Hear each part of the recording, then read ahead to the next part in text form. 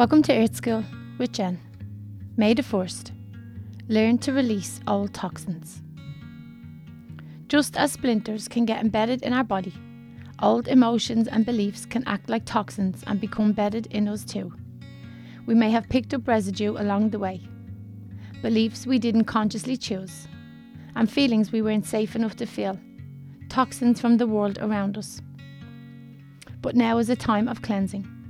Now is the time to heal your body and your emotions, your mind and soul. What beliefs and emotions do you need to heal? Look around at your life right now. What are you thinking? What are you talking about? What issues are cropping up in your life? What are you talking about? What are you remembering? Who has come back into your life? What hurts? Is that feeling familiar? And when have you felt that before? Once you've identified what you're feeling and thinking, release it. Let the energy go and let it leave your body. You can chatter all you want about what's going on with you, but that doesn't release the energy from your system any more than talking about a splinter. It takes it out. Sometimes the process will sting just a bit when you pull out the splinter, but don't worry, it won't hurt for long.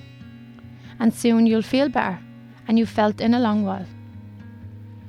Often the process of releasing old toxins can be as gentle and as natural as the way a flower or a tree grows with sunshine and rain, a bit of fertile soil, and a little pruning and weeding.